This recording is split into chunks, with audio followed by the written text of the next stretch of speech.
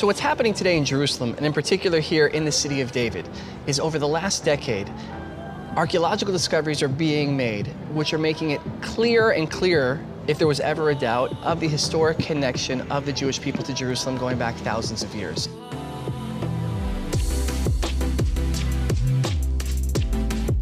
Q5 Minute.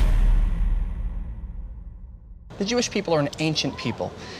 And when you look back over the last 2,000, 3,000 plus years of our history, there have been people throughout our history who have said the same thing, that you guys don't belong here.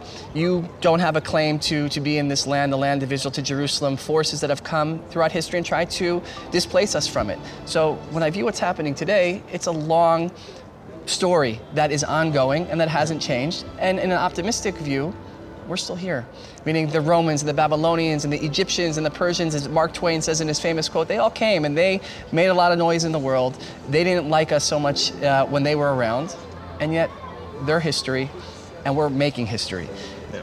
The more modern view of it, though, is it's a little bit disconcerting when you view the same Europe, for instance, that was largely either complicit or silent during the Holocaust, when they did not want Jews to be in Europe and they couldn't get rid of us fast enough, and they even exterminated us.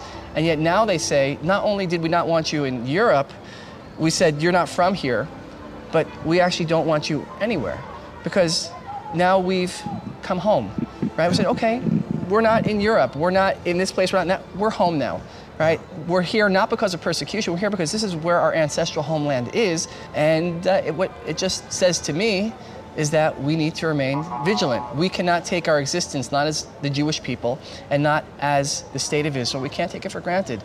And that's a difficult reality to be facing every single day. I mean, in North America, in Europe, you've seen anti-Semitism rising. It's epidemic levels, you could say.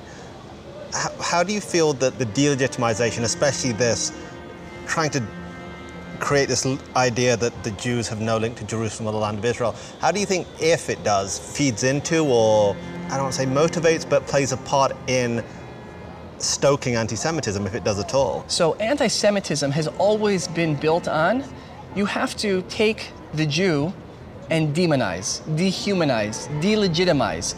Because if you don't do that, well then Jews are people just like regular people that you see in the street.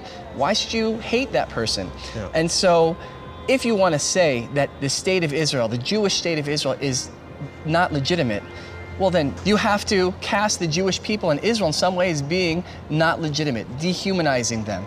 And the way to do that is to talk about occupation, colonization, saying you're thieves, accusing Israel of fictitious human rights violations and war crimes and so on. And then people are like, well, wait a minute.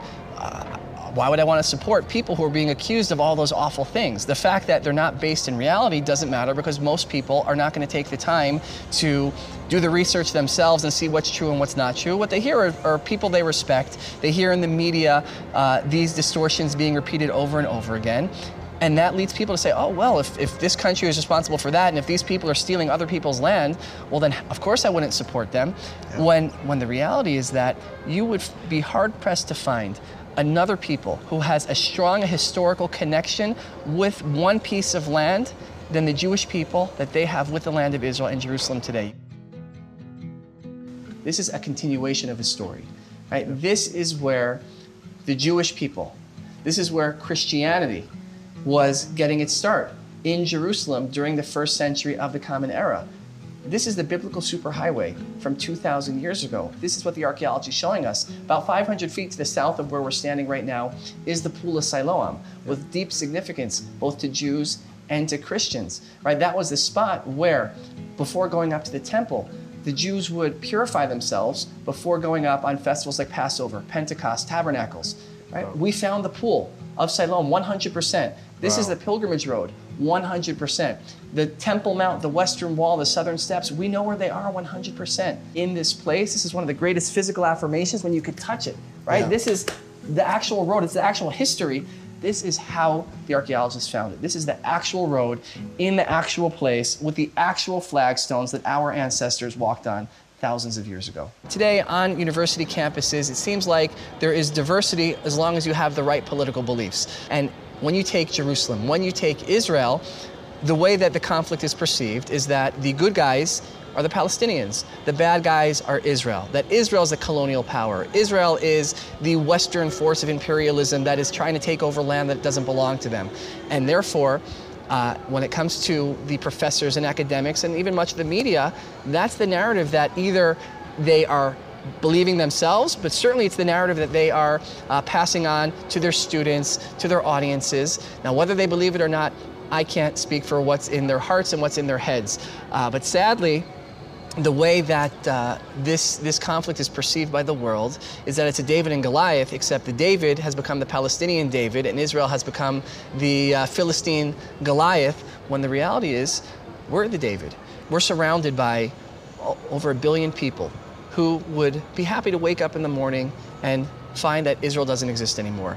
And not a few of those are not just happy to wake up in the morning, but they are actively pursuing that. Yeah. And you have forces, whether it's the United Nations or in Europe, who also are recreating what just a century ago, the delegitimization, the dehumanization, the double standards that exist. It's only applied to Israel because, again, they can't contend with what the science is showing, what the history, what the archaeology is showing. So they have to find some other way to undermine our right to be here. If you want to say one thing about Israel and about the Jewish people, if you want to say one thing with absolute certainty that we are not colonizers, we're not occupiers, we're not thieves.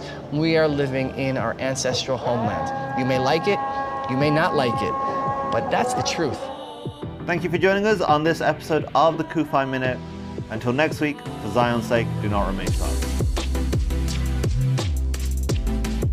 Kufi Minute.